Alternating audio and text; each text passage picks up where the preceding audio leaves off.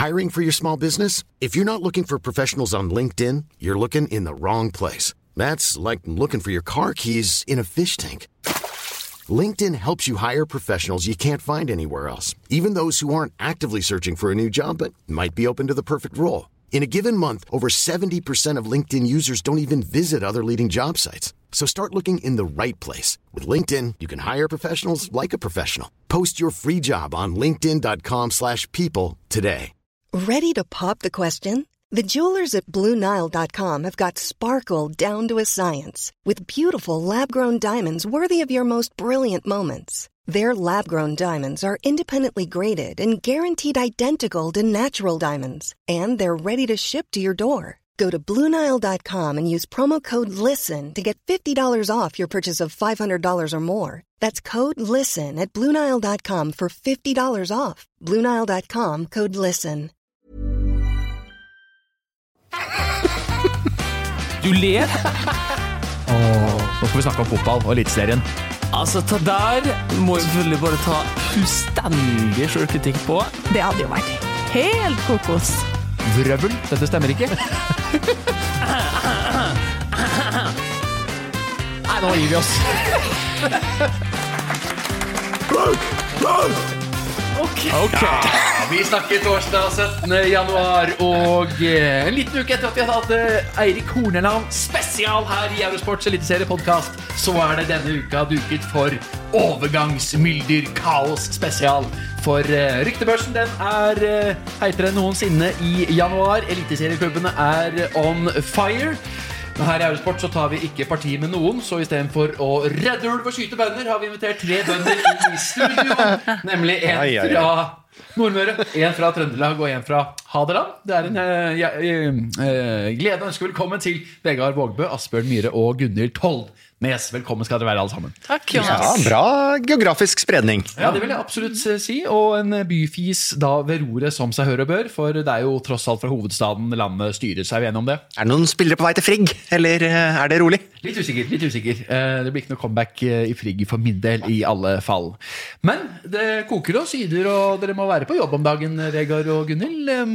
Hvordan kjennes det at det så hett da på marknaden allerede i midten av januar? Bare for å ha det sagt, jeg håper du på jobb også, Jonas, men... Ja da. Ja.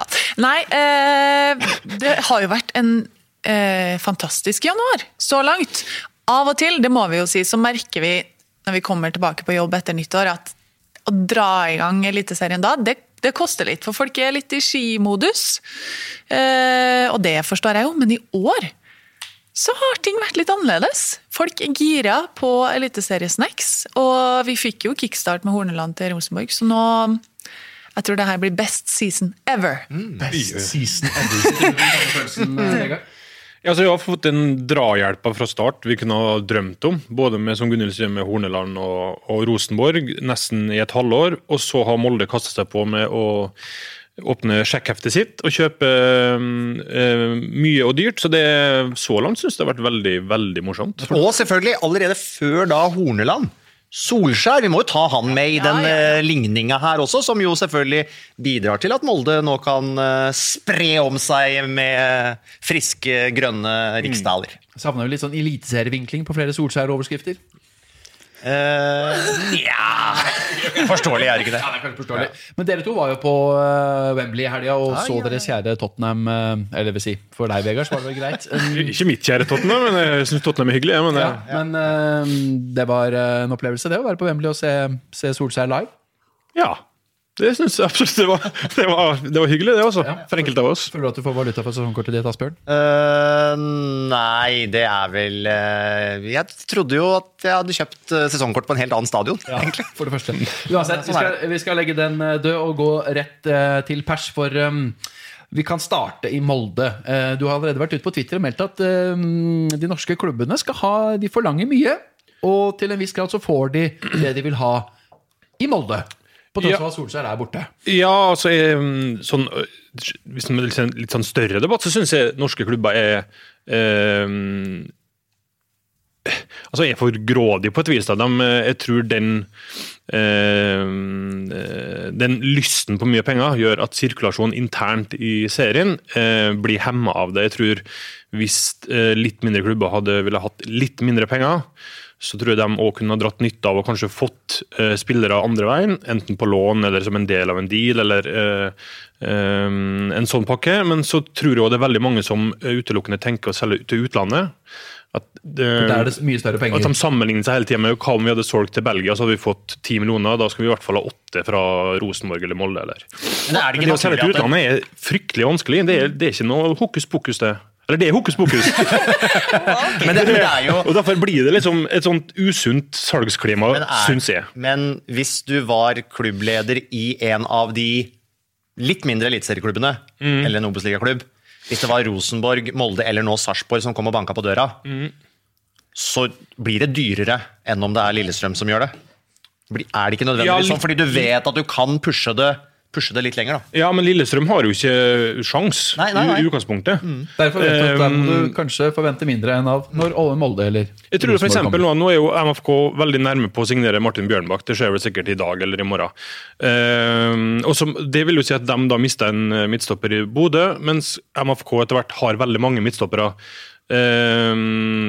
Så da er det kanskje smart av Bodø/Glimt å senke seg 1 million, men så får de kanskje en midtstopper i bytte. Altså en eller annen sånn logikk eller mer litt smidigere håndtering da, tror jeg alle klubber har godt av. For det er mange spillere som blir sittende uten å få spilletid, men som kunne lyktes veldig bra i en annen klubb, som jeg tror hadde vært... Jeg tror ikke de har tenkt den tanken i Bodø at hvis vi vil ha en Gregersen eller en Gabrielsen i retur, så vil vi forsøke det. Det er jo mekanismer som skal foregå der også. Tror jeg tenker sånn nå, ja. Absolutt. Ja. Men det er jo lenge siden Christer George gikk for 8 millioner og Morten Knudsen gikk for 12 og så videre. Ligger det også litt sånn i mente hos folk at det var mer penger nesten i gamle dager? Nå er det jo ganske mange av eliteserieklubbene som har veldig stram økonomi, som gjør at det er ikke så lett å hente hverken innbyrdes eller utbyrdes. Det er fryktelig mange som har en eller annen rik onkel som sitter og spytter inn når han føler det for godt. Det er jo ganske vanskelig å være avhengig av noe sånt da.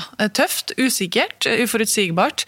Det er veldig, veldig tøft å drive fotballklubb i Norge i dag med tanke på økonomi. Med tanke på publikum, se bare på Rosenborg nå siste halvåret, mistet 3000 tilskuere, det er mye penger der. Så det er ikke noe enkel oppgave å få det til å gå rundt. Men så handler det jo om sunn klubbdrift også, da, og det er jo ikke alle som har vært like flinke til det. I denne podden så skal vi snakke om både om hva vet vi om utlendingen. Vi skal ha en fra bredde til topp, hvem kan ta nivåprat, og så skal vi gå noen av klubbene etter i næringen. Vi kan ikke komme absolutt alle gjennom alle, fordi det har vært masse spørsmål på Twitter også, det takker vi veldig for, men det skjer så mye at vi må prioritere litt. Men hvis vi fortsetter i Molde med Eirik Ulland Andersen, endelig bekreftet rett ut og sier at her skal vi vinne gull. Dette er en garderobekultur og en tropp jeg tror matcher meg og mine ambisjoner. Er det konturen av et gullag vi ser i Molde, Asbjørn, med kanskje da Bjørnbakk i tillegg inn og en nysigner fra Kongsvinger i tillegg? Ja, i tillegg. En Braut Haaland som på en måte skal erstatte riktig nok da, kanskje du endelig får full fyr på Leke James, som begynte å vise takter på slutten av sesongen i fjor. Den uavklarte trenersituasjonen spiller selvfølgelig også litt sånn rolle opp i... Hva gjør det egentlig det? Det ser jo ganske lysende ut. Ja, men Ulland Andersen er vel en spiller de har sett på og tenkt på ganske lenge. Lenge før Solskjær dro til Manchester. Jeg kan jo ikke se for meg at Ole Gunnar Solskjær kommer tilbake halvveis i sesongen og tar over Molde igjen, og da er jo spørsmålet, skal Erling Moe være hovedtrener permanent? Hvordan løser de det med at det begynner å bli en spennende stall? Selvfølgelig. Selvfølgelig vil jo de være en gullutfordrer sesongen som kommer. Synes jo at Eirik Ulland Andersen var i overkant, hva skal jeg si, ikke cocky, men herregud, han la lista for seg selv. Altså, det var ikke bare at han kom til en klubb som han håpet skulle vinne gull, men det var det eneste de kunne sitte igjen med i år og være fornøyd med. Det var kraftig kost. Jo, jeg synes jeg er enig med Gunnhild at det er balls i det, men jeg synes det er helt fint. Det som bare begynner å samle opp hva MFK har av spillere i troppen, og legge til grunn hva de gjorde i fjor også, så synes jo det for så vidt er innenfor det man kan kalle for realistisk også. Men absolutt, det er tidlig i januar, så er du ganske frempå da, og så når du bare sier at gull er det eneste som dug.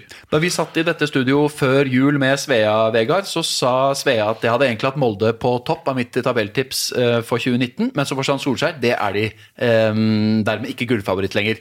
Men når man ser på at de uanfekta stormer videre på overgangsmarkedet, Rosenborg utvilsomt ligger litt i bakleksa på grunn av trenersagaen som tok lang tid. Er Molde per dags dato det laget vi ser som størst gullfavoritt rundt bordet her? For meg er de det. Jeg synes at Rosenborg kommer sikkert til å handle, og så endrer bildet seg litt, men akkurat nå, hvis du ser på stallen til Molde kontra stallen til Rosenborg, så synes jeg den ser mye sterkere ut på Aker Stadion enn den gjør i Trondheim, mye på grunn av at det er så mange spillere i Trondheim som sliter med en fæl skadehistorikk. Da. Og det er Eirik Horneland og Karl Oskar Hjemland som skal inn og sette sitt preg på ting. Det er mye nytt. Så akkurat nå så synes jeg Molde ser sterkere ut. De må komme lenger. Og jeg synes også at det er en sånn optimisme rundt dem.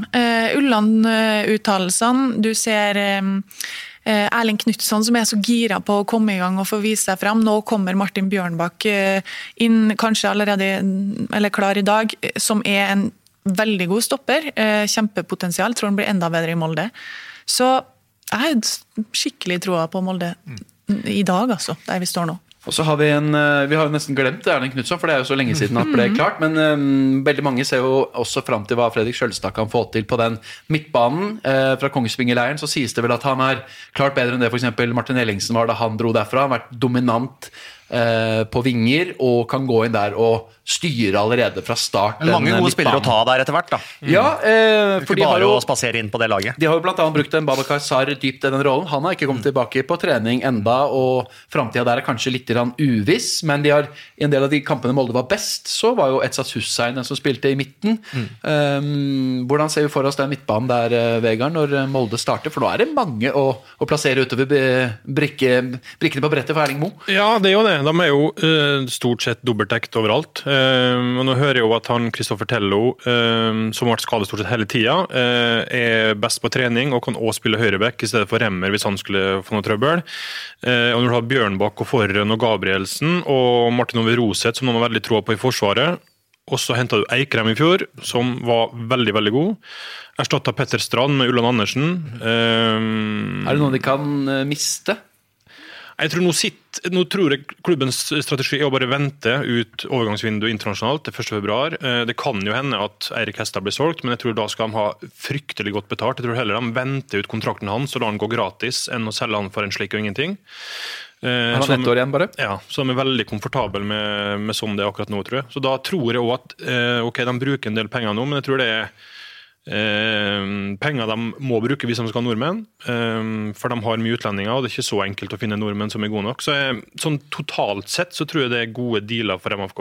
Erling Moe har jo hatt decent perioder tidligere som midlertidig hovedansvarlig og levert gode resultater, og er selvfølgelig en klubbmann og kjenner spillergruppa godt og klubben ut og inn sånn sett. Den eventyrhøsten mot Fenerbahçe, Ajax og Celtic var jo hans verk, stort sett. Da var Solskjær på vei inn tilbake, men det var Erling Moe som styrte troppene i praksis. Spillerne har hentet nå er jo spillere som er i en alder der du kan forvente at de går rett inn på laget, og vet hva som kreves, spilt i mye eliteserien, og så kanskje er det ikke det videresalgspotensialet en 20-åring hadde hatt, men fordelen da er jo kanskje at du kan beholde dem da i 4-5 år, og over 10 så er det likevel gode investeringer. Men du rynket litt på nesa du, Vegard, da jeg sa at jeg trodde, eller for meg er Molde sterkere enn Rosenborg akkurat nå. Du er ikke enig i det? Nei, altså jeg vet ikke om jeg er uenig, men jeg synes det er jo en fryktelig vanskelig øvelse da, men grunnen til at jeg kanskje er enig med det er fordi at jeg tror Horneland sin treningsregime kommer til å ta knekken på noen Rosenborg-spillere, som gjør det veldig usikkert. Ja, men det tror jeg definitivt det gjør. Men sånn potensialet til Rosenborg-troppen synes jo jeg altså når de leverer på sitt beste, så er de jo fryktelig sterk. Og så har Rosenborg økonomiske muskler selv Molde ikke matcher. Men akkurat nå så er det kanskje rett det også. Ja, Skjølstad jo da en av de gutta som, selv om han ikke har spilt breddefotball, så har han jo ikke spilt eliteseriefotball før. Nå skal han opp og kanskje ta taktstokken da i en gullutfordrer. Han en type som vi litt spent på. Har vi trua på at han kan bare gå rett inn der og dirigere Gunnhild? I hvert fall hvis vi skal tro de som kjenner han veldig godt. Det jo enkelte som hevder at han kommer til å gå rett inn i den Molde-elveren og bli fast der, liksom. Det jo offensivt, men kanskje det sånn. Kanskje en spiller som liksom klar for å ta det nivået med en eneste gang. Det blir interessant, og vi kan bevege oss videre da fra gullutfordrer 1 til titelforsvarer, for der det jo sånn at det brukte lang tid på å få plass Eirik Horneland, Stig Inge Bjørneby og hans folk har selvfølgelig hele tiden jobbet med å identifisere potensielle forsterkninger, men signalene jeg har fått fra Brakke i hvert fall at først og fremst så må vi se hva vi har, rydde opp, og det skal ryddes på topp og i bunn og i midten og overalt, og de jo litt i gang med det. Det må sies. Og det spekuleres jo både her og der om at Niklas Bentner for eksempel en fyr som passer veldig dårlig til de signalene som Horneland og Embeland kommer med, som selvfølgelig handler om dette med knallhard trening. Ingenting nytt om dansken foreløpig, men mange andre rykter, og noen har de allerede sluppet av de ikke så faste i elveren. Hva skjer på Lerkendal, Gunnhild? Nei, nå har de første arbeidsdag med spillerne på mandag. Da tror jeg den virkelige spillerlogistikkjobben starter, ikke for at de ikke har begynt allerede, men fordi at Horneland nødt til å gi dem som der sjansen til å vise seg fram, ha dialog med dem og bli litt bedre kjent med dem, selv om han har møtt dem som motstander før. Så den uka som kommer nå tror jeg blir veldig viktig. Og så har de selvfølgelig begynt allerede. De ser jo hva slags mangler Rosenborg har. Åpenbart at de må ha inn en stopper. Tore Reginiussen var jo heldig med helsa i fjor, men vi vet hvor skadeplaget han har vært, begynner å bli en voksen kar. Og da ser det ganske tynt ut på den stoppeplassen, så der må det inn en mann. Ja, definitivt. Og generelt i forsvarsleddet med tanke på... Det jo ingen dekning på bekkene. Nei, det det heller ikke. Etter at de har kvittet seg med folk. Og så hvis du skal ha inn noen som på en måte har den fysiske kapasiteten som Hornland-stilen krever, så ser man jo for seg at her må det skje mye med den spillertroppen i løpet av de neste ukene og par måneder. Gustav Walsvik jo et av navnene som har blitt nevnt. Han spiller altså fortsatt i Eintracht Braunschweig, som jo en klubb mange nordmenn har vært innom, og da de også var i Bundesliga, nå ligger de på bånn i 3. Bundesliga, og Gustav Walsvik sliter med spilletid. Dette en spiller som jevnlig var i landslagstroppen, ble på en måte i starten av Lagerbäck-perioden ansett som stopperen som skulle danne makkerpar med Håvard Nordtveit. Han hadde en kamp sammen med Even Hovland i debuten til Lagerbäck. Det var Hovlands siste match under Lagerbäck, så vidt jeg husker. Det var i hvert fall rett ut etter den Belfast-kampen for snart 2 år siden. Det en mann, det på en måte, hvis Rosenborg skal videre inn i Champions League, som Horneland snakket om på pressekonferansen, da han ble presentert, det Gustav Walsvik, Eintracht Braunschweig, bånd av 3. Bundesliga. Det høres jo brutalt ut, selv om vi vet at Gustav Walsvik en veldig god eliteseriestopper på sitt beste. Samtidig så kan det være mye med den situasjonen der han som ikke handler om han som spiller. Han kan komme til Rosenborg og gjøre en god jobb. Jeg husker det var mange som var skeptisk til Even Hovland, for eksempel. Selv om det handlet kanskje mer om måten Rosenborg hentet han på, men det kan godt hende at han kan gå inn i Rosenborg og gjøre en kjempejobb, og så det naturlig at han blir nevnt, fordi Jim Solbakken var Erik Hornelands agent under denne overgangen fra FK til RBK, og at han har Walsvik og en rekke andre spillere, at de vil komme i ryktebørsen på et eller annet nivå, det ganske Walsvik naturlig. Til Manchester United nå. Ja, for eksempel. Ja, fordi mange forbinder jo Jim Solbakken selvfølgelig med Molde og Solskjær og disse Cardiff-overgangene sist gang, og apropos det så har jo Dagbladet listet opp en hel rekke med Jim Solbakken-navn i dagens papiravis, med både Mats Møller Dæhlie og Jo Inge Berge og Martin Bjørnbakk vel også... Martin Bjørnbakk også blitt så Jim Solbakken fortsatt ekstremt delaktig i veldig mye av det som foregår, men skal han begynne å pushe spillere til Rosenborg nå, og ikke bare til Molde? Han blitt en RBK-venn de siste årene, og det det ikke alle som har fått med seg. Han var vel den som var med å utforme avtalen til Kåre Ingebrigtsen også, da han ble RBK-sjef, så det er vennskap der nå. Det er ikke Apropos hat Kåre lenger. Ingebrigtsen, på mandag begynner ikke bare Horneland å trene med sine gutter. På mandag begynner også rettssaken mellom Hoftun og Kåre Ingebrigtsen og Rosenborg, med mindre de kommer til en enighet i forkant. Og kravene der er jo så høye at det faktisk vil ha innvirkning på Rosenborgs overgangsbudsjett. Det vil det ha, og kanskje enda mer omdømmeknekken Rosenborg får av den saken her, selv om det er flere og flere, sånn her ser det i Trondheim, som blir og er irritert på Kåre Ingebrigtsen for det Det er jo noe kravene for han Rosenborg framsetter. også å få lagt det der bak seg. Definitivt. Ok, nå har de endelig fått landet en trener. De kan intensivere spillerlogistikkjobben, men det her henger jo fortsatt som et vått håndkle over Rosenborg. Med tanke på det med spillere inn og ut, så er jo noe av det mest interessante at man ser for seg at en del av de største navnene blant spillerne er de som kommer til å slite mest med treningsregimet og spillestilen under Horneland. Altså, en del av de største navnene er de som kanskje er mest skadeutsatt eller ikke kjent for å jobbe hardest. Nettopp. Og det gir oss jo en veldig interessant situasjon. Og så synes jeg det er gøy, det er ganske mange trenerkollegaer av Horneland rundt omkring i eliteserien nå som sitter og visker litt og lurer på hvordan kommer han til å takle den garderoben. For det er jo en veldig viktig del av det med Bentner, med Mike Jensen, med Helland og alle de her store stjernene. Og så har du André Hansen som mellom linjene sa ganske tydelig i fjor høst at jeg håper den nye treneren behandler alle likt uavhengig av lønn og status og sånne ting. Og Pål André Helland har også på en måte sagt ting man kan tolke som en slags kritikk mot Bentner, uten at vi vet at det er det han mener, men han sier det er vanskelig med press når ikke alle bidrar, når ikke alle gjør det de skal. Sant?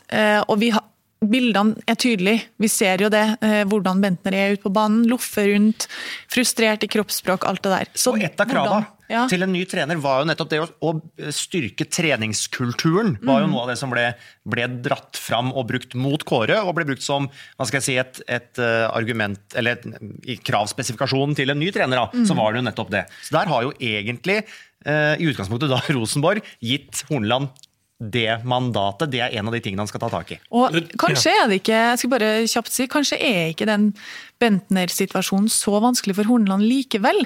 Fordi hvis Bentner kommer tilbake og viser den samme innsatsen og viljen til å jobbe, og de setter ham på benken, så kommer han til å få respekt i spillergruppa, tror jeg. Og hvis Bentner innser at ok, her er jeg nødt til å jobbe på for å få spille, så får de en Bentner som gjør det. Og så er det litt sånn vinn-vinn. Nå forenkler jeg det litt, men det kan være faktisk at den situasjonen ikke er så vanskelig å håndtere som vi kanskje trodde på forhånd. Så tror jeg også det er veldig viktig av Rosenborg som klubb å gi, om Horneland ikke er carte blanche til sånne vurderinger, så er det utrolig viktig at de støtter han gjennom de sikkert tøffe valgene må ta. Det er å ta over en spillergruppe som er vant til å vinne, er fryktelig vanskelig. Du har sett hvordan det har vært i Godset etter Deila, hvordan det var i MFK etter Solskjær første perioden, hvordan det har vært i Rosenborg nå etter Kåre Ingebrigtsen-perioden. Det å gå inn i en gruppe som er i hermetegn blitt bortskjemt med å vinne og vet hvordan de har hatt det og vil ha det og hvordan det fungerer, og så kommer endringer, det kan være blytungt. Og da er det utrolig viktig at klubben står ved treneren sin, som kommer inn der og skal på en måte gjøre litt upopulære valg.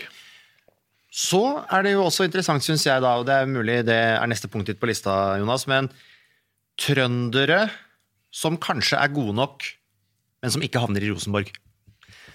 Og de begynner jo etter hvert å bli noen av, og der er det jo også en frustrasjon, sånn jeg opplever det blant selvfølgelig supporterne, at de kanskje glipper Gjermund Aasen, von Wittry, som synes jeg opplagt burde ha vært på Lerkendal. Han reiser til Sverige, og så har du jo han 15 år gamle Odin som velger å fortsette karrieren i Vålerenga i stedet når han er ferdig med ungdomsskolen, da, og så kan denne en stund fram til han eventuelt spiller elitserie åkke som. Men der også ligger det jo et eller annet. Og nå har vi to kompiser av Gjermund Aasen som sitter i Brann og river litt i godeste Gjermund der nede, i Løkberg og Eggen Rismark, som gjerne ser at han kommer dit, naturligvis. Og da er det ikke bare på brakka at de trekker i trønderkortet på den måten. For Gjermund Aasen er selvfølgelig noe av det mest interessante nå om denne dragkampen mellom Rosenborg og Brann. Hvem ender opp med å signere unge Gjermund. Og så spørsmålet hvordan skal han brukes, både i Brann, det lurer de veldig på der, om de skal ha enda en midtbanespiller, og hvordan han skal passe inn i Rosenborg. Hva siste nytt der, Gunnhild? Det virker som han veksler litt fram og tilbake nesten mellom de to klubbene.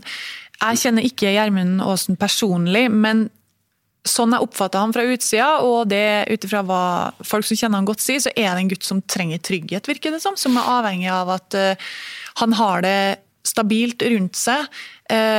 Hvis han kommer til Rosenborg, ekstrem konkurranse, det er ikke sikkert at han får spille.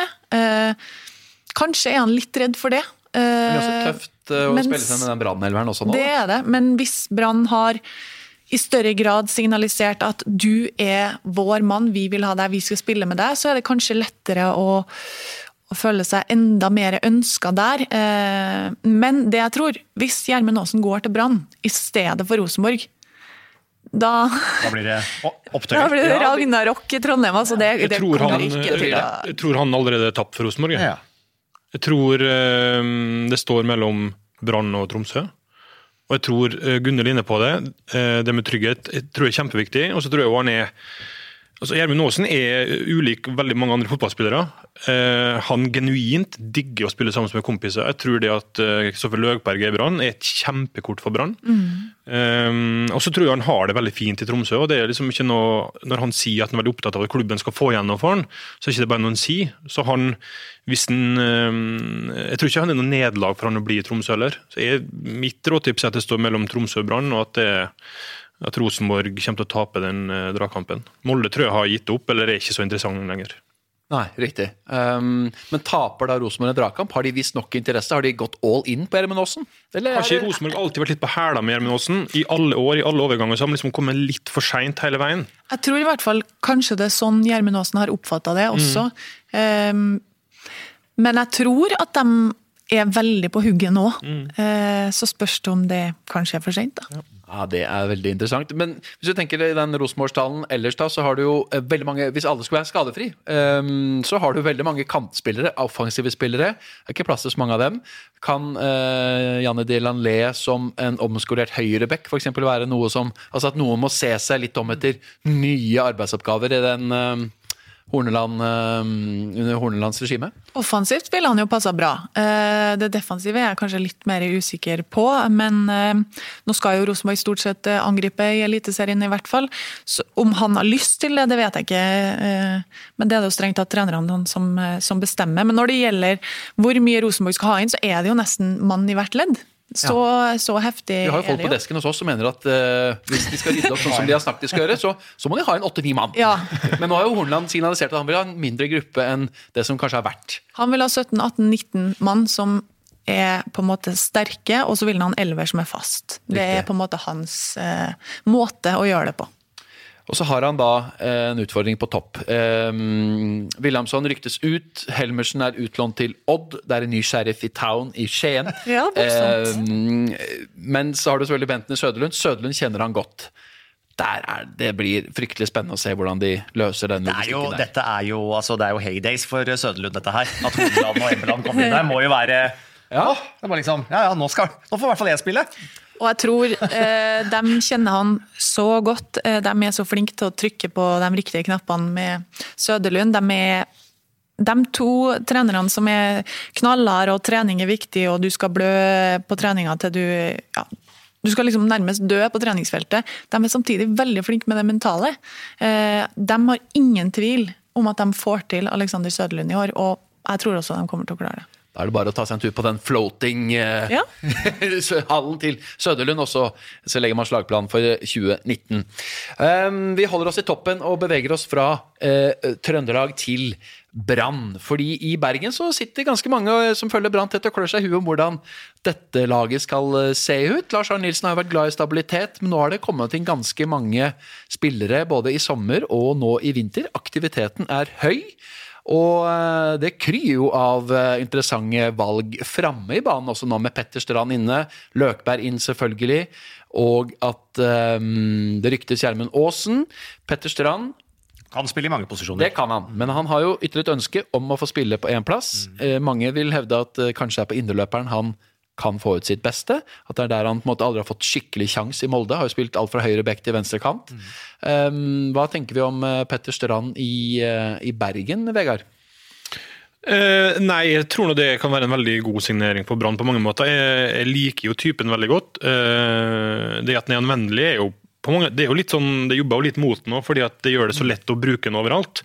Men hvis han har fått lovnader på at han får spilt på en plass han er veldig komfortabel med og har lyst til å spille på, så bør det i hvert fall være et veldig godt utgangspunkt for han. Og så er jo han en høyintensitetsspiller, som jeg tror passer veldig godt inn i Lars Arne Nilsen sitt Brann-prosjekt. Så i utgangspunktet så synes jeg det ser ganske ok ut. Og så virker det jo på ingen måte som om det er ferdig kjøpt eller solgt der. Med rykter om Acosta, skal de gjøre noe mer på topp der? Altså, det kan fortsatt skje Skålevik. Ja, ikke sant? Ja, for vi skal gå videre til Sarpsborg etter hvert, men der kan jo han forsvinne ut. Kjelsrud Johansen har vi skjønt at de forsøker å selge hvis de David får Vega, til det. er det jo snakk om selvfølgelig til Vålerenga. Hovedstaden. Til Vålerenga skal vi også etter hvert, men nå begynner jo den stallen til Brann å se ganske snasen ut med tanke på dekning på plasser. De har litt mer kontroll på utlendingkvota si hvis de blir kvitt Vega og kanskje Acosta. Jonsson er ute, men du har god dekning på bekk med at både Strand og Gilly kan spille der. Så Lars Arne Nilsen ser nok på den stallen sin nå og tenker samtidig som i Bergenspressen så snakker de også litt om at ja, men er ikke elveren forsterket? Ny keeper har de også. Ikke sant? Holmen Johansen fikk jo ganske hard medfart av Anders Palmer, BT-kommentator, som mente at nå avskriver vi supertalentet Markus Pettersen. Fordi at 4-årskontrakt til Holmen Johansen, det er som døden å regne for han i Bergen by. Ja, jeg skjønner jo at for en bergenser og for en Brann-fan så er det jo trist og kjedelig når et ungt lokalt talent blir lånt ut og tydelig ikke satses på.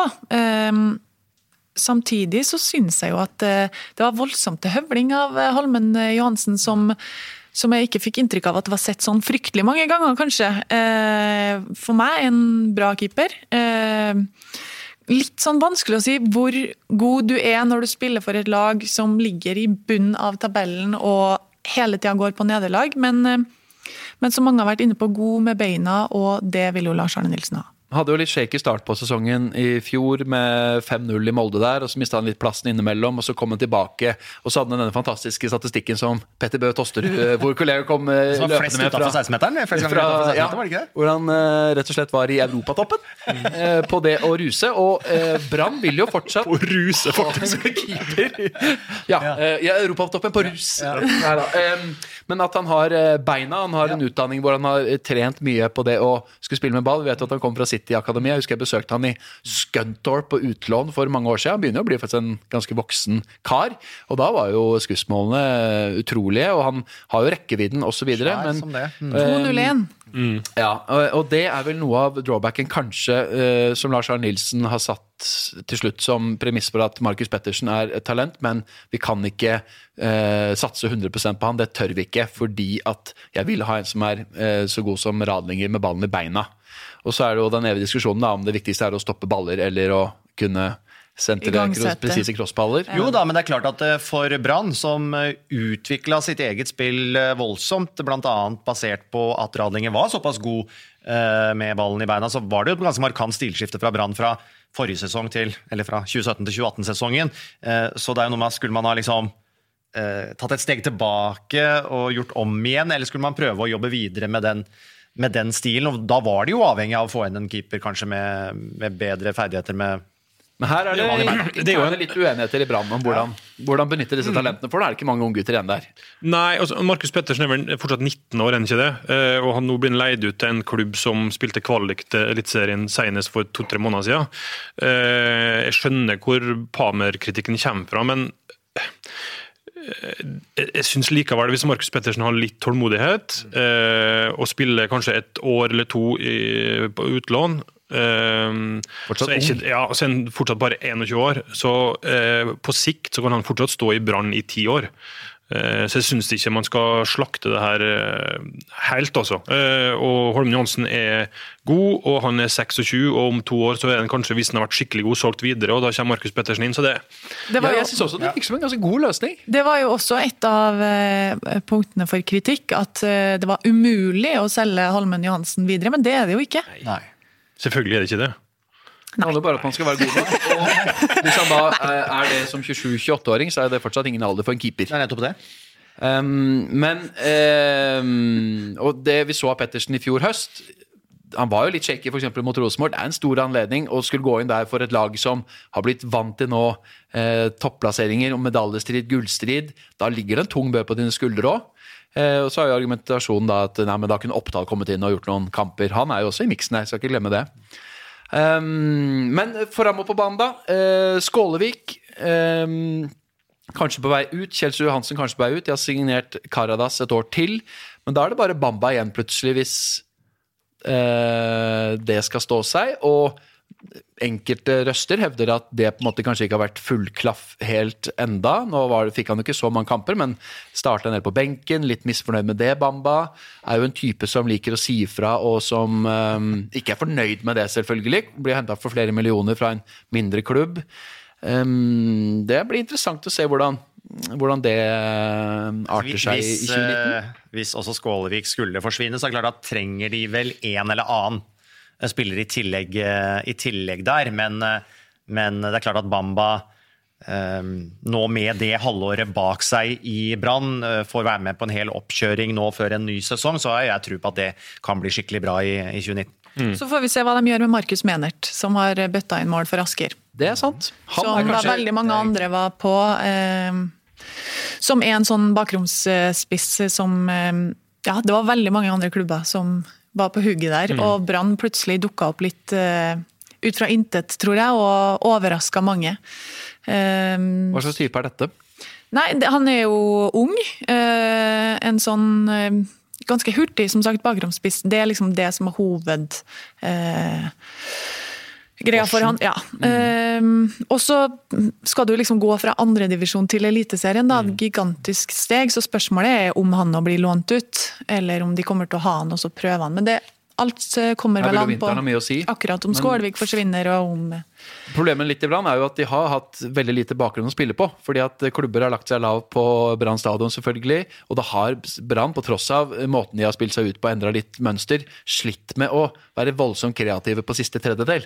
Og bakromsmuligheten til Komson har vært ganske marginal, og det samme med Bamba, så der har de en nødt til å knekke. Vi ser om Fredrik Haugen kan vatte opp litt flere målpoeng i 2019 enn han gjorde i fjor. Jeg blir jo ikke sjokket om Karadas spiller litt spiss av og til, eller om til og med Barmen kan bli skubbet opp der også, så det må ikke, selv om det kanskje bare Bamba isolert sett potensielt som der, så han fortsatt flere alternativer og muligheter der. Ja, og Barmen med dobbelt nakkeprolaps, jeg visste ikke at det var det som var diagnosen, for jeg hørte BT-podcasten her for ikke så lenge siden, det heftig. Alvorlig. Ja, det veldig alvorlig, og det en risiko å spille med.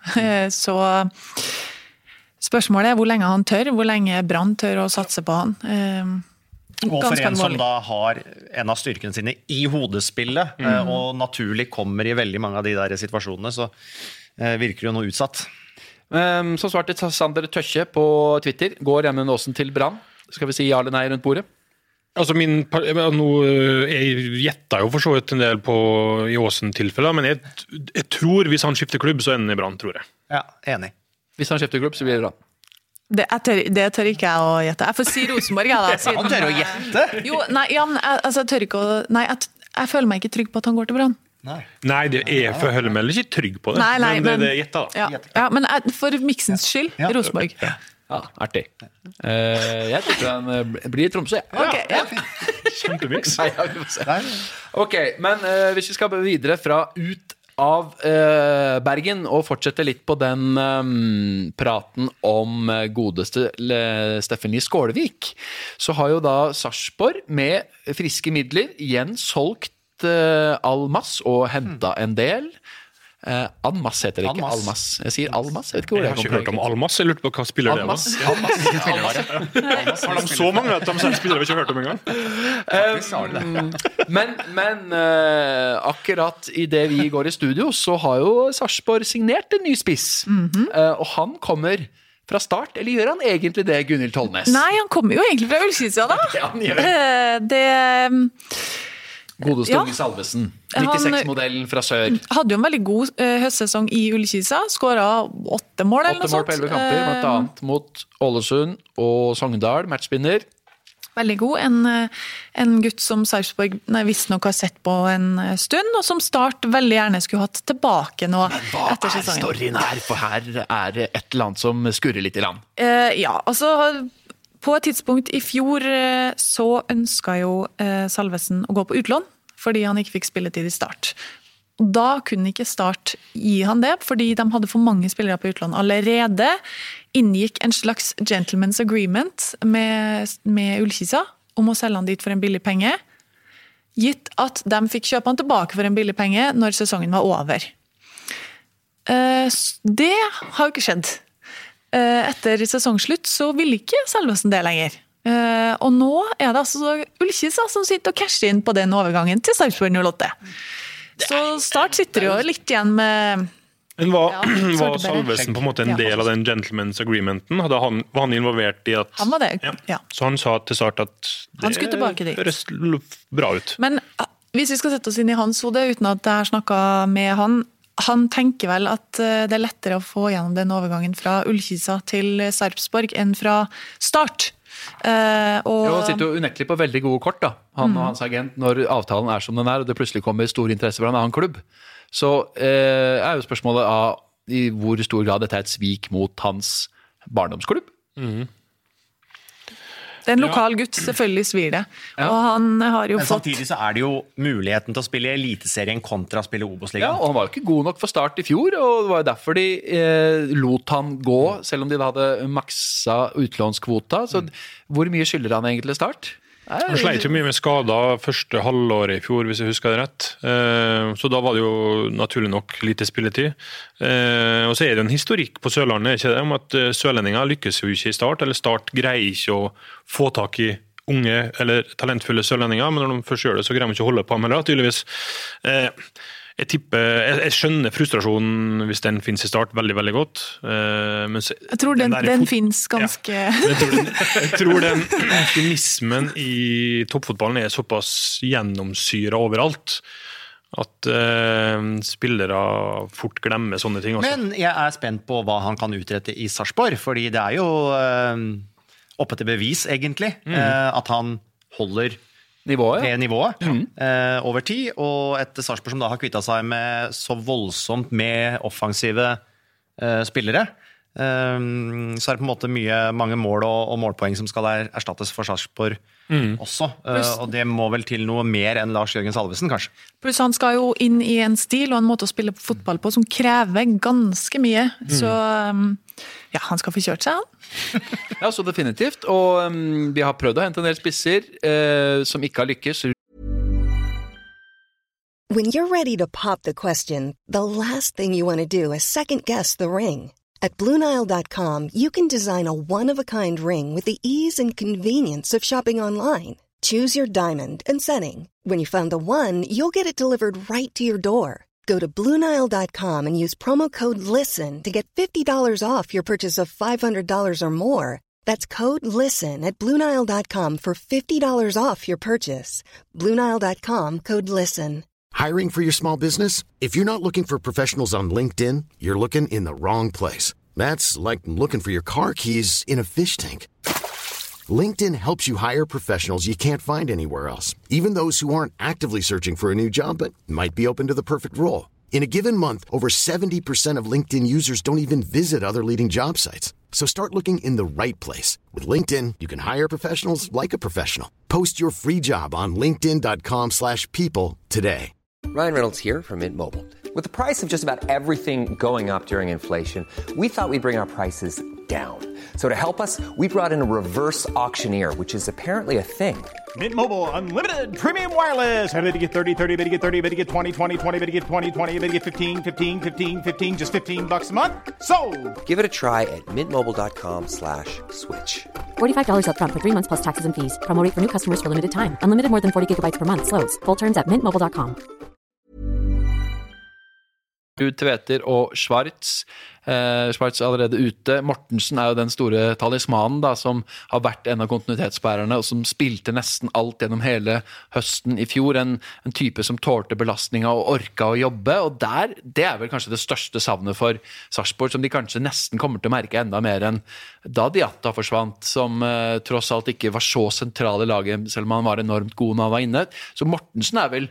Han personifiserte jo litt spillestilen under Geir Bakke der. Av alle salgene de har hatt, så er vel han i likhet da, eventuelt hvis Kristoffer Zakariasen skulle dra, den som etterlater det største tomrommet, må vi kunne si. For å sitere en ikke navngitt Sarpsborg-mann, det er et lite mareritt for oss at Patrick Mortensen forsvinner. En ting er jo det vi ser på banen, men det er en pakke her, det er en fyr som har bidratt enormt i treningskultur, hverdag, som skårer mål, som er en fin type i miljøet. De mister en bauta og en av de viktigste brikkene i det laget. Og hvis Zakariasen forsvinner i tillegg, så tror jeg de ser litt svart på, på det som skal komme. Ja, for en ting er jo å selge unna, og fordi man på en måte gjør god profitt, og man har hatt Europaliga som har åpnet øynene i Tyrkia, for eksempel en Heinz og en Rashad Mohammed, men hvor mange kan du selge før for mange bærebrikker er ute, og hele stillaset rammer. Det har jo vært hva skal jeg si, store utskiftninger der.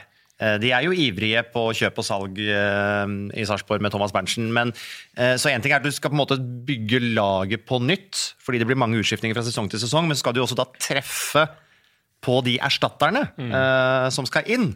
Og det er vel der man har litt inntrykk av og til at Sarpsborg 08 de fisker med små masker og soper bra med seg, og så får du heller gå gjennom nota etterpå og se hva du faktisk har fått der. Litt catch and release på et vis, bare med kjempestort nett. Men han har jo allerede Nicolai Næss og så hentet med Jørgen Horn i fjor høst også, som potensielt er et kjempebra midtstopperpar i Eliteserien. Nicolai Næss fra Heerenveen altså, det er jo en stor klubb på Sarpsborg å hente spiller fra, men han har nesten ikke vært på banen i 2018. Nei, men han spilte vel nesten mer enn han hadde sett for seg likevel, tror jeg. Og så har de jo Jørgen Strand Larsen, kan det jo, som i hvert fall potensielt kan bli en meget spennende spiss, som til og med av alt var på utlån i Milano. Lars Boreng Hansen blant annet spør om det på Twitter, for flere som er veldig ivrige på Jørgen Strand Larsen. Hva er liksom status på han? Noen muligheter i fjor høst, hvor han dukket opp litt grann, etter å ha vært på det utlånet til AC Milan, spilte vel til og med spilt cupfinale for junior eller U20 da, i Italia på San Siro med Gennaro Gattuso som trener, så han har jo vært med på litt allerede i ung alder, og er selvfølgelig, og i tillegg da lokal, så det er ikke noe som ville vært hyggeligere enn at han slo til. Utlån må ha spilletid, sier denne Boreng Hansen på Twitter. Hvor rangeres han i Sarpsborg spisshierarkiet? Først og fremst så må vi jo si at han er ung, han er 18 år. Du skal liksom ikke bære en plass i et eliteserielag da. Så ja, han trenger spilletid, og han trenger litt mer muskler, litt mer fysikk, men det er en spiller som Geir Bakke og Tom Freddy Aune har ekstremt tro på. Så jeg tror den her preseason, den oppkjøringen her, blir veldig viktig for han. Der kan han bevise at ok, vi skal ha det her.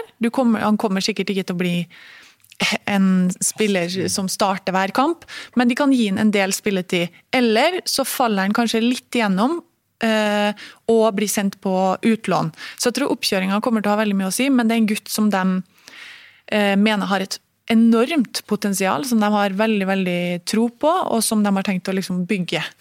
Men om 2019 kommer litt for tidlig for han, med tanke på å prege Sarpsborg, det kan jo gå til henne. Ok, så hvis vi tenker at de har pleid å ha 4 spisser på plass, nå har de Salvesen, de har Strand Larsen, de har Agger, Ruud Tveter virker å være ganske ute i skyggenes dal, så kan være at fortsatt en type signering av Skålvik er sannsynlig. Og det tror jeg kommer inn.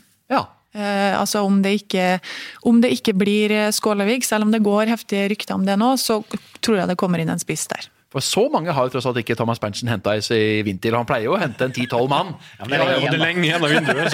Men det går litt i bølgen, denne her, hvor mye kredd og skryt Sarpsborg og Berntsen i særdeleshet får, da, fordi at det var veldig mye skryt inn mot 2018, 2017 hadde vært en veldig bra, ikke sant, med salg av Diatta og Rostedt og så videre, og så kom det ganske mange inn i fjor vinter som mange tenkte, ja vel, ok, og så har man jo nå fått videresolgt noen allerede, så nå jo butikken veldig pluss. Og for eksempel en spiller som Rashad Mohammed, som kanskje skapte veldig entusiasme her i Norge, som de egentlig ikke var kjempefornøyd med i Sarpsborg, fordi de klarte ikke å få han inn i sitt system, få han til å tenke som en Sarpsborg-spiller, i den grad de ønsket i hvert fall, de jo kjempefornøyd med å få penger for millionbeløp. Det jo tenk for en Guds lykke at de da møtte Besiktas i Europacup, og fikk på en måte vist fram da, både Rashad Mohammed og for så vidt Tobias Heinz, men Rashad Mohammed med den enorme farta, så var jo han en spiller som kom enda mer til sin rett i kamper i Europa, hvor Sarpsborg var presset mer tilbake. Og det var sterk coaching der, å bruke han så aktivt i Europa, hvor de fikk litt rom, så lenge han orket å presse, så kunne de bruke han, men så han var jo veldig sjelden veldig god i elitserien.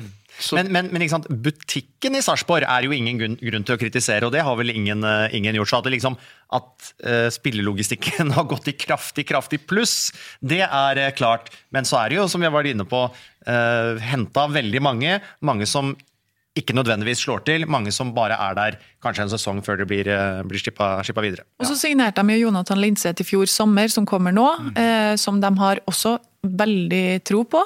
Han skal spille kant. Ja, hans rolle i laget kommer jo an på fremtiden til Kristoffer Zakariasen. Hvis han forsvinner, så blir han kanskje mer sentral. Men hvis ikke, så kan det være han blir skjøvet ut. Men han har vel ikke lykkes så godt på kant i Mjøndalen? Nei, jeg vet ikke om vår tidligere kollega var alt for imponert av en på kant, men de tror at han kan bekle den rollen. Og løpskraften det i hvert fall ikke så mye å si på. Nei, veldig fornøyd med hans inntog. En annen som kanskje ikke noe som et bærende element i Sarpsborg jo Ismail Cheikh Koulibaly, som kommer fra Mali. Han har vært på inn- og ut av Sarpsborg-trening i 1,5 år, samme agent som Krépin Diatta.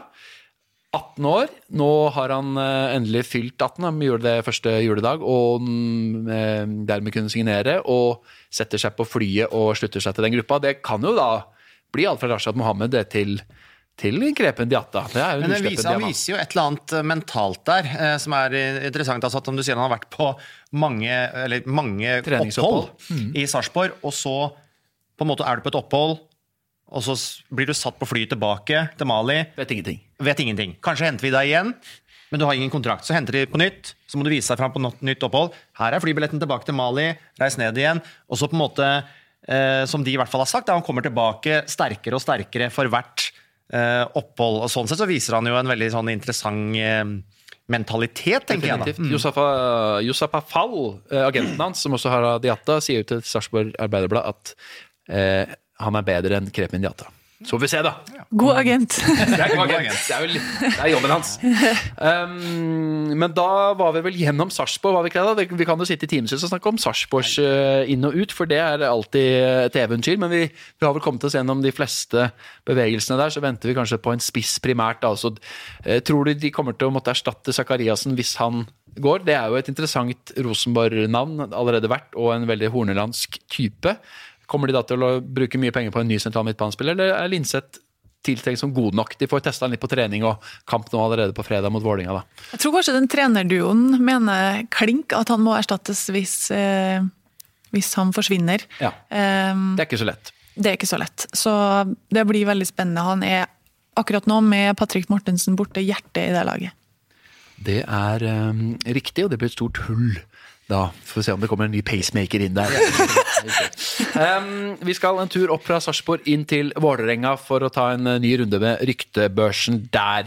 For når vi ser de navnene som lenkes til Vålerenga, det Lars Kristoffer Wilsvik, det Vismar Acosta, det David Vega, etablerte navn. Vi vet jo hvordan de jobber med scouting. Lars Kjernås i spissen, og utrolig interessant podcast hvor han forteller om hvordan de jobber. Det kan man høre i Vålinga på podd i løpet av 2018 en eller annen gang, husker ikke. Men det et svært nettverk de har, men dette jo veldig kjente etablerte navn som alle vi vet godt hvem Og Lars Kjernås må vi huske jobba jo i Brann. Hentet David Vega. Og var vel med å hente David Vega, ja. Han var vel ikke der da Acosta var der, for det var vel tidligere. Og Acosta kom jo som et kjent navn. For så vidt. Definitivt, fra start. Og ble på en måte satt ut av laget. Ikke alle i Bergen fornøyd med det. Så Acosta ville jo kanskje vært en fyr som kunne gått inn og forsterket et midtforsvar som ikke... Det ikke all verdens av bredde i Vålerengas forsvar heller. Vi snakker om at Rosenborg har tynn bredde der. Det ganske få navn, selv om Nakkim tilbake fra lån, og Borchgrevink kanskje kan ha blitt et år eldre og vært på utlån, kan kjempe om høyre backplass. Aminori jo ute. Da det bare Tollås Nation og Cavallo og Nesberg og Adekugbe igjen. Egentlig, det ganske få. Og kurva til Carvalho i fjor var jo heller ikke stigende, synes jeg. Jeg tror den var... ble sett på benk. Ja, og sånn sett så høres jo Acosta både logisk og bra ut for et forsvar som roterte eller bytta av ulike grunner veldig mye i fjor. Og så jo hele den der storyen rundt Acosta jo rar. Han og Wormgård var liksom det beste stoppeparet i Skandinavia, og så var han ute på grunn av en liten skade eller sykdom eller hva det var. Og så bare fikk han aldri plassen sin tilbake fra egen Rismark. Han spilte seg aldri faktisk ut. Og det handler jo om... Samtidig som Heltene Nilsen forsvant, Radlinger ut med skade, og Wormgård datt flere hakk. Så det ble jo en perfect storm der egentlig. Ja, så sånn sett, jeg synes jo han en kjempegod stopper. Han har sine ting han bedre på enn andre, men hvis Vålerenga får inn han, så vil jo det være klart styrka forsvar for deres del. De har jo kun hentet Odin Thiago Holm da, fra Ranheim, som enda ikke ferdig med ungdomsskolen. Thiago.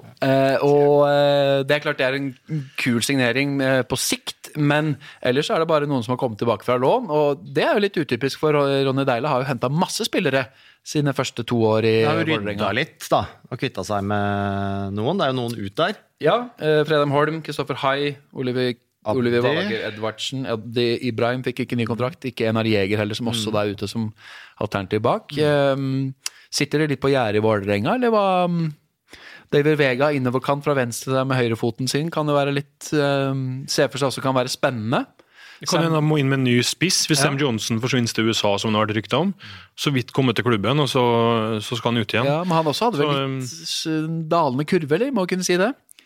Jo, men han var vel også skadet en periode første halvdelen av fjorhøsten, som gjorde at han fikk lite spilletid. Så jeg synes jo han i hvert fall tidvis viste veldig lovende takter. Så sånn sportslig synes jeg han så har sett mer enn god nok ut til å fortsette i Vålerenga. Men ja. Bård Finnes jo spennende med tanke på utviklingen hans. Han ble jo mer og mer sentral og kan jo også spille spiss. Og så det hele storyen rundt Fiti Masemi da, hva gjør de med han tilbake fra lån til Sandefjord, har aldri fått vist seg skikkelig, fått det til i Vålerenga etter en veldig brukete inngang der med matforgifting og det ene og det andre. Altså, sender de han på dør, eller kommer han endelig til å slå gjennom der? Det jo også et spørsmål. Hva ser du for deg det aller største behovet i Vålerenga Asbjørn Myhre? Nei, men ikke det å ha en kontinuitet? Jeg ser jo for meg at de må ha inn en eller annen sentral midtbanemann der. For å erstatte Fredheim Holm. Ja, og Abdi som var etter hvert et cover da. Og som var jo en dyrkjøpt og dårlig investering for Vålerenga, det må vi vel si over den perioden han var der. Lite verdi for penger, ja. Men med Fredheim Holm borte selvfølgelig, at du må ha inn en eller annen sentral der, det ser jeg jo nesten for meg som et must. Og så må det jo være å beholde en slags kontinuitet da, sånn at trenerteamet der får jobba med den gjengen som og på en måte utvikle et spillemønster og en spillestil som blir tydeligere, og som de lykkes med oftere enn det de har gjort i par siste årene. Så må vi huske på at i 2019 så skal Vålerenga ta medalje. Det nå kommet dit. Man skulle utfordre Rosenborg i 2017, så skulle man bli nummer 6 i 2018, og nå skal man ta medalje. Og hvordan de ligger an med det, kan vi jo se i den første treningskampen vi sender på fredag, våre kanaler. Eller formiddag faktisk, litt sånn lunsjball. Lunsjball, Fra LSK-hallen, hvor Vålerenga møter Sarpsborg. Vi vet ikke egentlig hvem som hjemme- eller bortelag, men det i hvert fall 12:45 Samme det. kampen, og vi har halvtimes bilde på Leker ikke butikk. Går i gang fra januar av. Ja, det blir gøy, altså. For de som lurer litt på at vi har kjøpt veldig mange Vålerenga-kamper til å sende på våre kanaler gjennom vinteren, så er jo det litt med å gjøre at når vi henter eller kjøper inn treningskamper, så må man jo forhandle med klubbene og så videre, og da har det vært slik at Vålerenga har vært ivrig på å selge mange av sine hjemmekamper, og vi har jo dessverre ikke rettigheter til å vise kampene fra Marbella. For der er det andre som har vært på ballen, sånn at for de som lurer på det, så er det derfor vi har mange Vålerenga-matcher på menyen gjennom vinteren. Men vi har mye Rosenborg også, og en del Molde og Kristiansund, vi har Mjøndalen, vi har alt mulig, så Ja. ingen grunn til å Bodø-Glimt, gråte. altså hele Norge for meg. definitivt. Hva tror vi så om Lillestrøm, rivalene litt ute på Romerike, som jo har hentet et par interessante navn, ubeskrevne blad for så vidt for min del, men Kristoffer 0604 på Twitter skriver 2 sterke signeringer allerede. Slipper vi å kjempe mot nedrykksspøkelse i 2019? Han sier også at vi mangler spesielt en spiss, kanskje en venstrebeint venstrebekk. Troppen begynner å se sterk ut, uavhengig om Smarason blir eller ikke. Den er jo uavklart. Maradona, som var veldig sentral på at de holdt seg. Som også plutselig var rykta til Vålerenga her for noen dager siden. Det hadde vært en interessant overgang. Det har blitt god kok på Han trives jo i Oslo, og fruen har vel jobb her og alt mulig, men nei. Det er vel noen som har visst lagt en ekstra spiss på de derbyene i hvert fall. Det er vel noen som har visket i øret at det ikke kommer til å bli populært, men om man bryr seg om det eller ikke, vet vi jo ikke da. Ikke siste treningskamp Vålerenga-Lillestrøm, eller hvordan ble det egentlig? De skal møtes i treningskamp, ja. Så det kan jo bli. Men Daniel Gustafsson, Elfsborg, Sverige, det oser jo Jørgen Lennartsson. Ja, selv om jeg tror ikke de var der samtidig. Men for Lennartsson hadde vel forsvunnet fra Elfsborg når Gustafsson kom dit. Det ser ut som en slags Erling Knutson erstatter høyrekant type, gjør det ikke det, Vegard? Jo, jeg tror det også.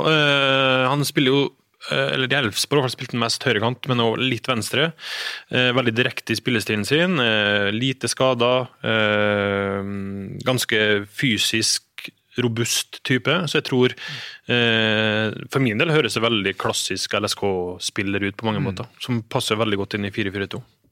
Det blir interessant. Så er det Tobias Salkvist som de hentet fra Vassland Beveren i Belgia. Stopper høyrefota vel. Trengte de jo. Kan også bekle en høyre bekk, tror jeg. Har kjempet mot Nerik. Det lyktes ikke Silkeborg. Han ble hentet til Belgia like fullt.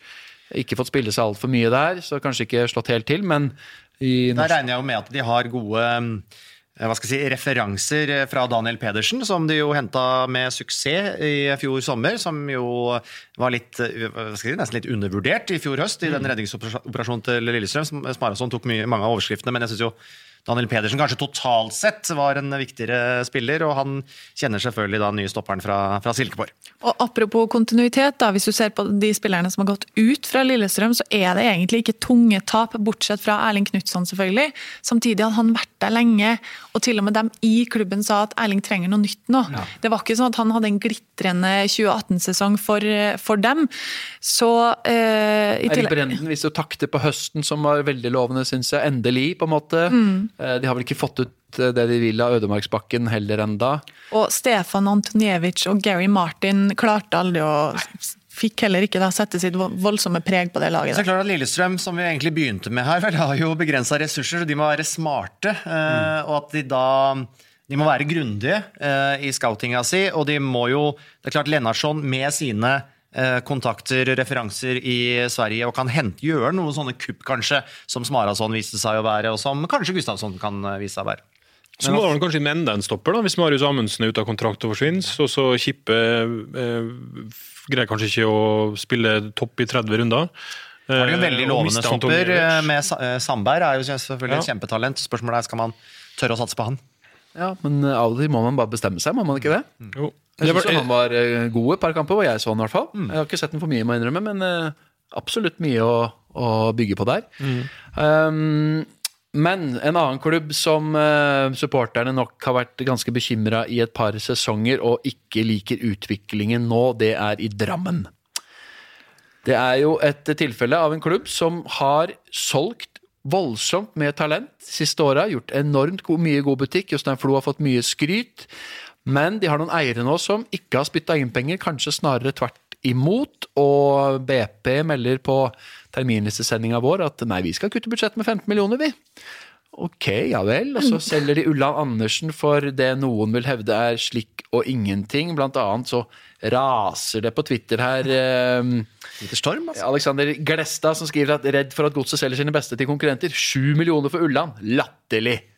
Den debatten om overgangssummer har vi vel tatt, men hvis det 5 millioner pluss, som både vi og Drammens Tidende informert om, så jo det, i hvert fall de pengene noe slik, og jeg kan forstå at det svir å slippe Ulland Andersen, naturligvis. Jeg tror han I mindretall på kritikk av sum, I hvert fall. Det har vel stort sett vært det motsatte, at folk synes Strømsgodset får enormt godt betalt, men det noe så da. Ja, det absolutt, og det kan man si så mye man vil om, men spørsmålet hvor kraftig spekka de sportslig. For Jakob Glesnes har det jo også vært snakk om, at han klart hvis altså det blir jo fort en snøballeffekt her. Han vil kanskje til utlandet hvis han har muligheten til det, og så har du Tokki som på intervju med oss på første trening denne uka veldig så tydelig han kan være på at hvis jeg får det tilbudet jeg vil, og godset kan si greit, så stikker jeg, og han har jo ikke kontrakt med en halvt år til, så det begrenset hva slags kort drammenserne sitter på.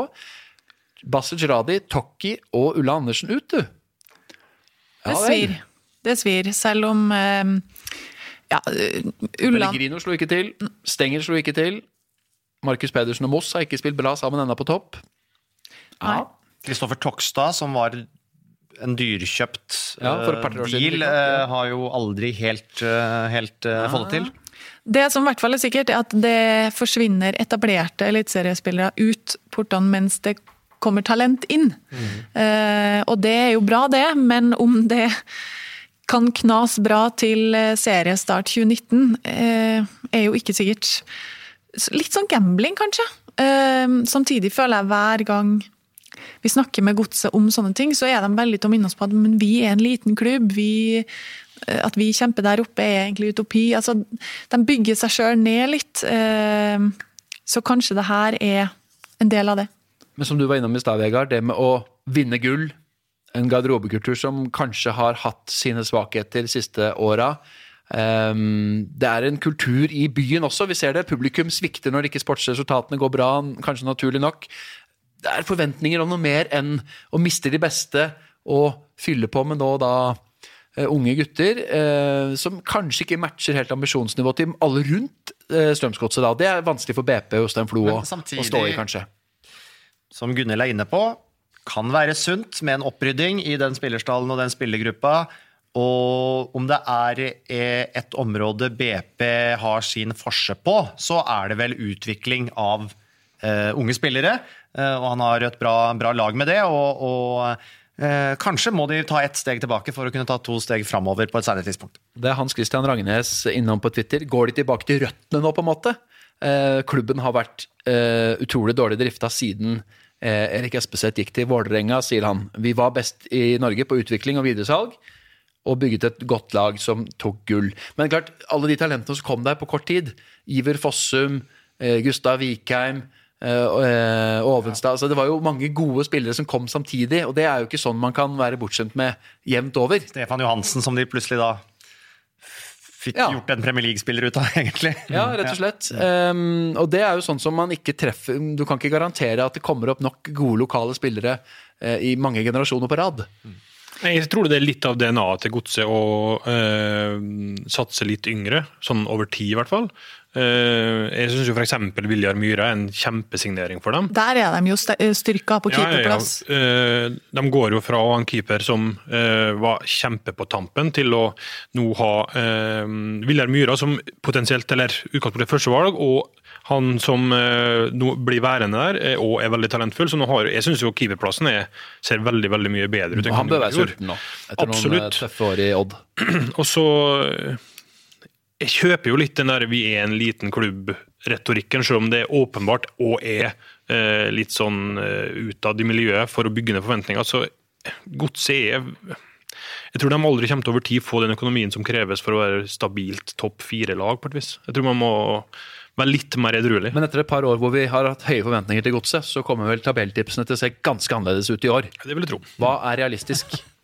Nei, hva realistisk? Øvre halvdel, vil det være en god sesong? Ja, og det jo realistisk fortsatt. Det fortsatt mange gode spillere i Strømsgodset. Ja. Men å slippe Lars Kristoffer Wilsvik, det kanskje greit, for det Lindqvist man satser på høyre bekken. Han en bra erstatter som up and coming og har sett lovende ut i det han har fått vist. Og så var Stian Ringstad veldig god i Sandefjord. Han kommer tilbake nå, og jeg vet ikke om han skal bli der, eller om han keen på å komme seg ut, eller om det bud på han, men han var i hvert fall veldig, veldig god. Men Lars Wilsvik, altså der snakker vi om en spiller som høyt oppe på adelskalenderen med tanke på antall kamper for Strømsgodset. Man topp 5, eller i hvert fall i ferd med å slå seg inn der. Ryktene da til Vålerenga, det jo også en litt sånn pirrende overgang som altså han får ikke statue på Bragernes torg hvis han går fra Godset til Vålerenga. Nei, samtidig, i og med at han har blitt mindre sentral, ikke vært fullt så god som han var på sitt beste, var han jo helt fenomenal. Og at Deila har vært såpass lenge i Vålerenga, det ikke sånn at han hadde løpt i Godset og hentet spillere. Neida. Etter at han kom til Valle. Nei, men, så at det måtte svi litt mindre enn det ville gjort for 2 år siden. Ja, det kan godt hende. Hva med disse andre? Halldor Stenevik fra Brann har på en måte ikke fått noen særlige sjanser, ubeskreven, men kan jo slå til med å bli finpolert litt. Så har du da Luxa Nikola Kenghetid Mikkelsson fra Hamland. Eller Nico Mikkelsen, som alle andre Nico Mikkelsen tror jeg som jeg tror det blir vår gjengse. Ja, det kanskje like greit. Så det jo hentet unggutter. Det jo hentet ungt talent. Johan Hove i fjor høst. Og så kan det jo være at for eksempel Pellegrino nå blomstrer hvis han får plassen til Ulland fast. Greier man å beholde Tokmakken, så har man jo fortsatt Markus Pedersen og Moss på topp, så det jo ikke ribba det laget heller da. Så jeg tror ikke man skal grave seg helt ned i Ås bryggeriet der. Det så godt ut. Ja, av og til kan man gjøre det. Vi skal en kjapp tur til Skien, Asbjørn. Der har du fått ansvaret for å grave litt i odds. For der har det vært pressekonferanseinnkallelser som vi av og til smiler litt av på kontoret, for det kan jo være alt med mulig ord. Ja, de sier jo det. Solcellepanel på taket, eller resignert en junior, eller hentet en ny sheriff til byen. Men de sier jo det da, at det hender vi sitter jo og ler litt av at hvis det en fra Drangedal som 18 år og får en kontrakt med juniorlaget til Odd, så det jo pressekonferanse i Skien, og vi ler jo litt av det, men da pleier jo de å argumentere med at jo, men for oss jo det så viktig for vår identitet og kultur at vi signerer lokale spillere. Det har vært ganske stille og rolig der, men ja, nye sheriffen i byen, Helmersen. Jeg vet ikke om jeg tok helt referansen, hvis det var noen referanse der. Nei, hva var det? Altså, drakt nummer 10, ja vel, men han fortsatt bare på lån. Sheriffen kan ikke være på lån. Det var jo en politiserie, Helmer og Sigurdsson, men de ikke så... Så mye har de ikke tenkt på da, Asbjørn. Nei, mulig jeg overtolker litt der. Men det klart at spissplassen har jo de par siste sesongene vært en utfordring for Odd. For 2 år siden så hentet de jo da Torbjørn Agdestein til fanfarer og advarsler. Slo ikke til. Torgeir Børven, som burde vært en fantastisk signering for Odd. Det ble noen skåringer, men det ble jo ikke den suksessen man hadde hoppet på i fjor, så post Olivier Oceans andre periode i Odd, så har de jo lett litt der da. Ja, Lauritsen fortsatt ung kamper. Ja.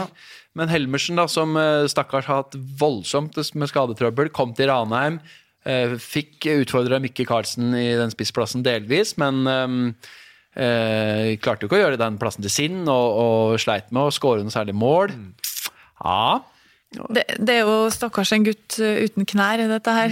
Han har vært forferdelig skadeplaget. Det en gutt som har vært snakket om i Trondheim i årevis, og som aldri på en måte har klart å ta det steget som ventet. Det klarte han egentlig ikke i Ranheim heller. Nå får han sjansen i Odd da, og får titelen sheriff i tillegg, så kanskje dette hans tur, hans mulighet, men jeg litt skeptisk. Ja. For meg det litt sånn, hvis de skal ha en klink spiss som skal fungere denne sesongen, så Andreas Helmersen litt usikkert kort, for å si det sånn. Men Hvor skal Daniel Skretteberg bo? Dette Bø Tosterud, vår kollega på Twitter. Det var noen som var litt tryggere happy der, var det ikke det? Hæ? Noen som var litt tidlig ute med Jo. å legge ut boligannonse, holdt jeg på å si. Ja, rett og slett, for Daniel Skretteberg er jo en ung drammenser. Ja, du må fortelle den historien Altså, Daniel her, da. Skretteberg hadde ikke hørt om det før Odd la ut en nyhetssak på si hjemmeside om at de søkte hybel til en ung keeper som skulle flytte til Skien.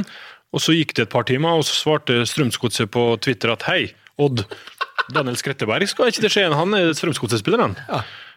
Og så svarte Odd med å slette saken om ny spiller, og så ble det en lang debatt om hvem som hadde best keepere, og hvem som var best til å utvikle keepere mellom Viking, Drammen og Skien. Det var gøy. Ja, det virker som det her har vært en liten dragkamp, men der han har bestemt seg for godset og fortsette der.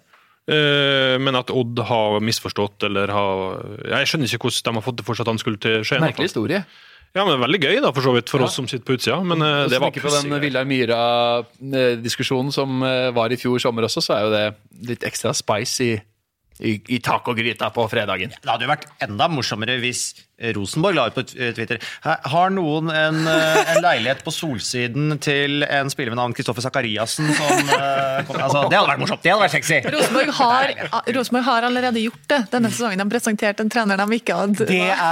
Så de må bare sitte helt stille i båten nå. Jeg vil hevde at det la litt ekstra press på Haugesund da. At det var et smart move. Ja. Okay. Vi får nå se. Vi skal til Nord-Norge, for Tom Annas lurer på Bjørn Bakk ryker for å dekke underskudd. Oppsett ønsker sine utfordringer. Det er kritisk for Glimt. Og det er jo en klubb som absolutt litt skral økonomi, ikke har all verdens, og de har jo bra med forsvarsspillere i utgangspunktet egentlig i Glimt, men de mister jo en ledestjerne nå med Bjørnbakk, hvis vi antar at han er på vei ut døra. Absolutt. Kaptein, viktig stemme i gruppa, og til og med... Dyp stemme, ikke minst. Du har veldig dyp stemme. Og i tillegg, ganske ok skuddfot også. En som skårer mål på frispark. Ja, det skal skytes på Aker Stadion, skrev TV 2 her, så jeg for Ulland Andersen inn og Bjørnbakk. Da er det i hvert fall flere som vil stå med frisparkbørsa, selv om forhånd er det fra før, og Wolf Eikrem selvfølgelig. Men tilbake til Glimt. Ikke skjedd så mye spennende sånn. Det har jo egentlig ikke det. Der foreløpig da.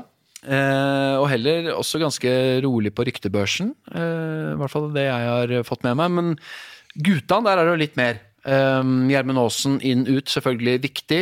Stille på trening nå i januar uten angrepsspillere, rett og slett, fordi Espejord dessverre er fryktelig plaget med skader fremdeles. Det er Akenga selvfølgelig ulykksalig. Med nok en Achilles er vel ute da til sommeren i hvert fall.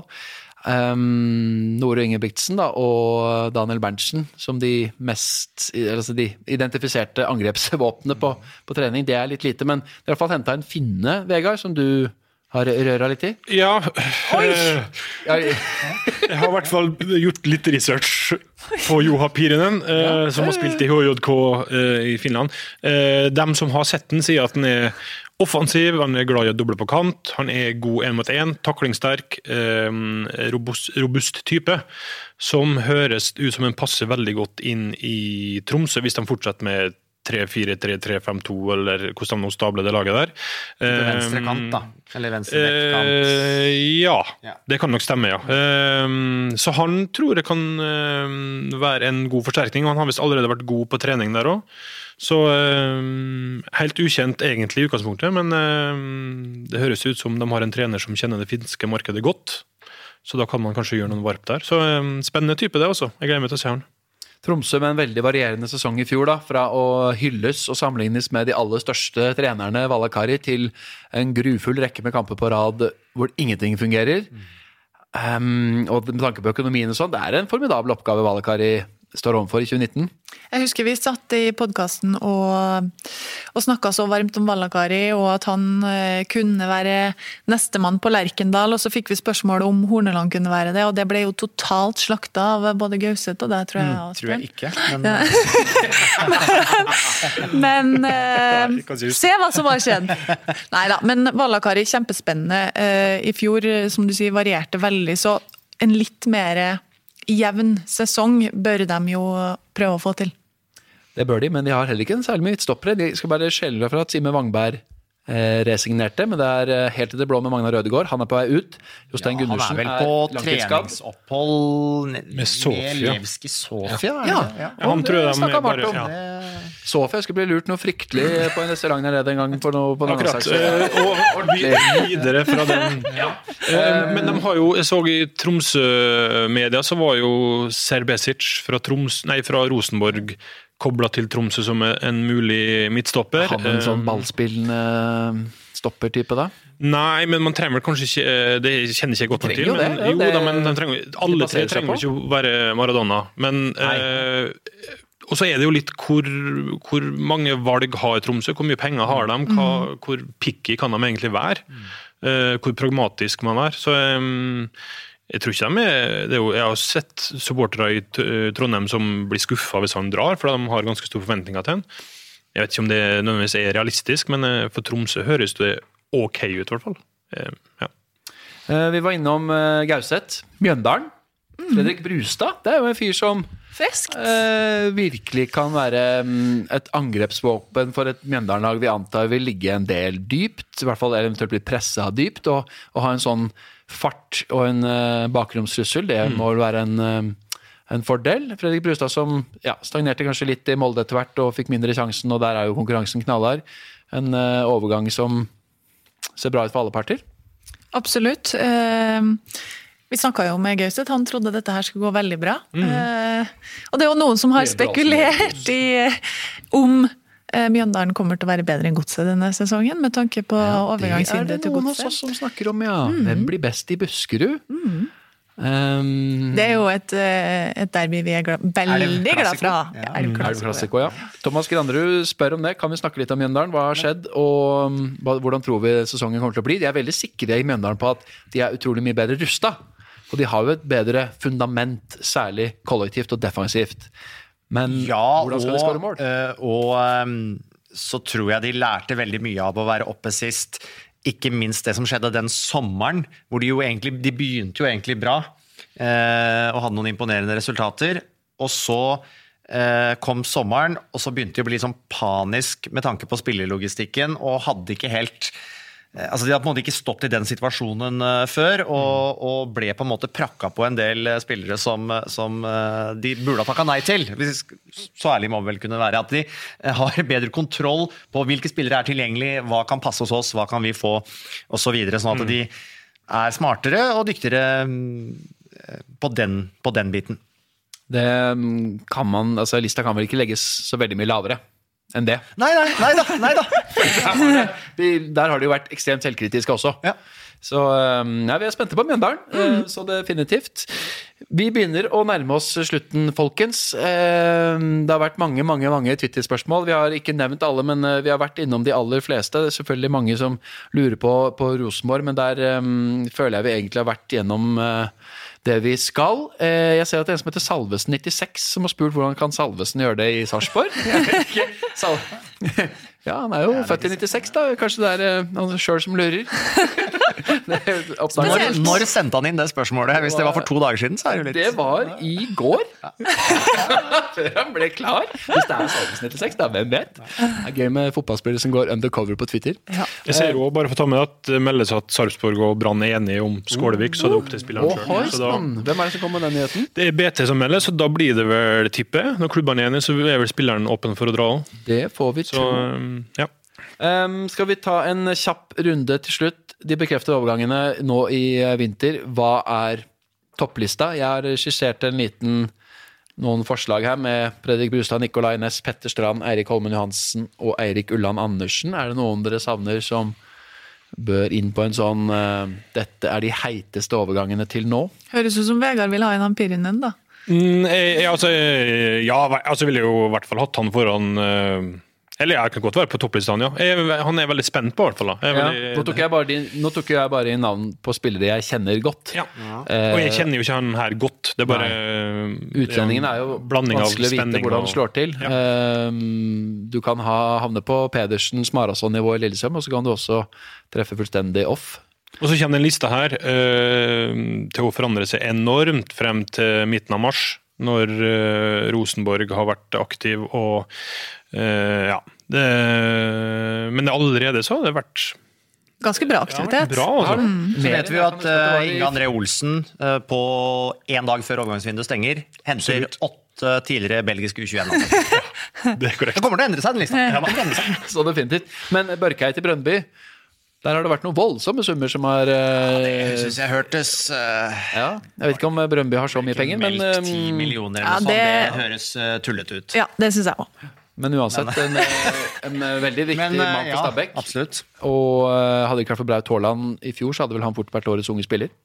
Ja. Børkei. Og for Stabæks del, så er det en fin mann å fortsette med Moussa Njai på vei til heksegryta i Serbia der, ja. Det er jo en interessant overgang. Absolutt. Vi får håpe at det kan gå bra, men det er også en fyr som Stabæk da mister. Så der også er det jo vi kunne snakke om en ny episode. Vi må har ikke snakket om Stabæk, ikke om Viking, ikke om det er mange vi ikke har vært så veldig mye. Ja, det får bli en annen podd. Ja, det får bli det. Ranheim er i samme bøtteballett. Haugesund, livet etter Horneland. Det er i det hele tatt mye å snakke om. Vi rekker ikke alt, vi har holdt på for lenge. Takk for at dere kom. Og Jonas, gratulerer med dagen. Gratulerer med dagen, Jonas Berg Johnsen. Vi måtte sitte her i nesten 75 minutter. Gratulerer med dagen. Tusen hjertelig takk. 33 år. Okay. Midten av 30-åra var noen som sa her. Det er tungt. Neida. Men jeg sitter jo i studio med 2 som fyller 40 år, så jeg har egentlig en god følelse. Og det er ikke meg! Det er riktig.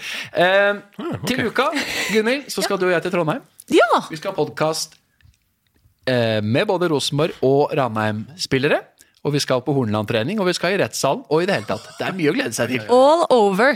Jeg må be mamma bare sitte i bilen og kjøre oss rundt overalt hvor vi skal hen.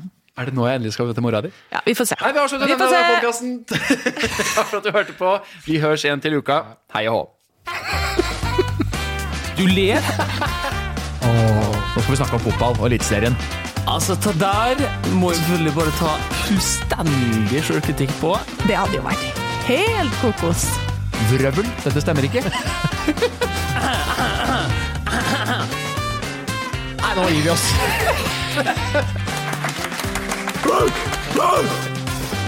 Okay. Mom deserves the best, and there's no better place to shop for Mother's Day than Whole Foods Market. They're your destination for unbeatable savings, from premium gifts to show-stopping flowers and irresistible desserts. Start by saving 33% with Prime on all body care and candles. Then get a 15-stem bunch of tulips for just $9.99 each with Prime. Round out Mom's menu with festive rosé, irresistible berry chantilly cake, and more special treats. Come celebrate Mother's Day at Whole Foods Market. Hey, it's Danny Pellegrino from Everything Iconic.